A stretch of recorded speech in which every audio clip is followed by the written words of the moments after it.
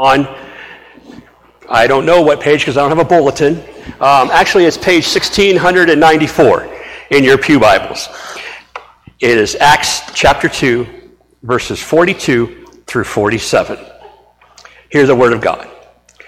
They devoted themselves to the apostles' teaching and to fellowship, to the breaking of bread and to prayer. Everyone was filled with awe at the many wonders and signs performed by the apostles. All the believers were together and had everything in common. They sold property and possessions to give to anyone who had need. Every day they continued to meet together in the temple courts. They broke bread in their homes and ate together with glad and sincere hearts, praising God and enjoying the favor of all people. And the Lord added to their number daily those who were being saved. This is the word of God for the people of God. You may be seated.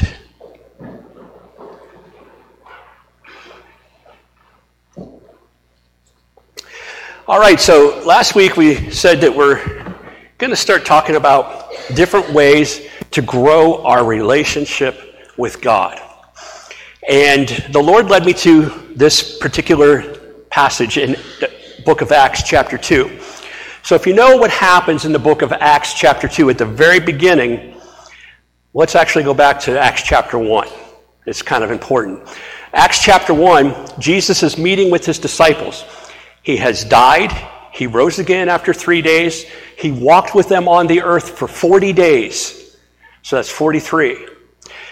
7 days later, he ascends into heaven, and then 7 days later we come to Acts chapter 2, the day of Pentecost, or known to the Jews as Shavuot, which Pentecost means 50th day. It means 50th day. Penta, like a pentagon, is five-sided figure. Pentecost, 50th day. So the 50th day after the Passover is Pentecost. Okay? And 50 is a very special number in the Bible. It's used a lot, and it means a time of new beginnings, basically.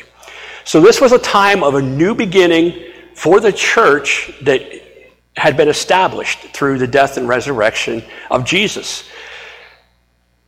And the believers are all together, the apostles, I should say, are all together in Jerusalem because God had said way back in Leviticus chapter 23, we'll read that this month in our Bible reading. He said, these are my appointed days. And he said, 50 days after the Passover, you shall celebrate Shavuot or Pentecost. And you had to go to Jerusalem for it. So there's a bunch of people here in Jerusalem. Okay? The apostles are gathered together in the upper room, most likely the place where they celebrated the Last Supper, though we don't know that for sure. And all of a sudden, they see something like tongues of fire coming down upon them, and they start speaking. And they go out and they're speaking in languages to all the people that are there for this celebration of Pentecost, and people are hearing in their own language.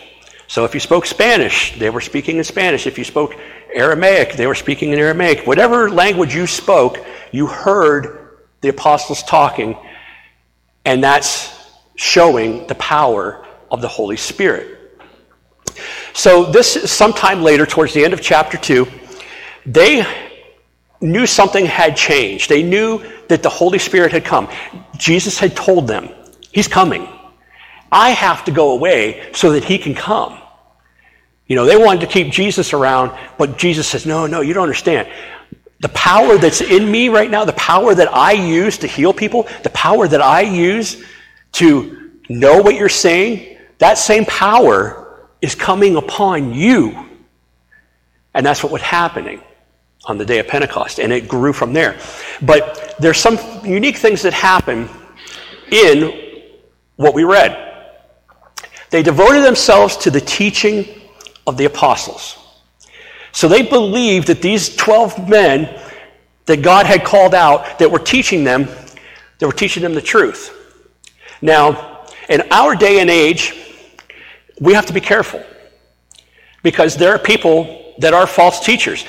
Peter warned us, Paul warned us, that there would be people in the later days that would come, be self-serving, would be greedy for money, and they said many other different things, and they would mislead a lot of people. So it is a good thing to stick to sound doctrine and teaching, but you have to use discernment. You have to go to God and say, hey, is this guy telling me the truth? And I ask you all the time, take what I say to God and say, is Phil telling us the truth? Because if I'm wrong, I want you to tell me. If you say, God told me you're wrong, then we'll talk about it. And I'll say, hey, I was wrong, or I'll show you where I think maybe you're not correct.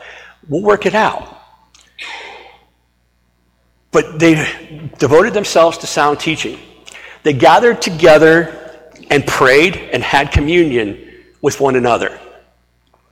That's important. Fellowship is important. It's an act of worship as well. Now, something that is very unique to the Western world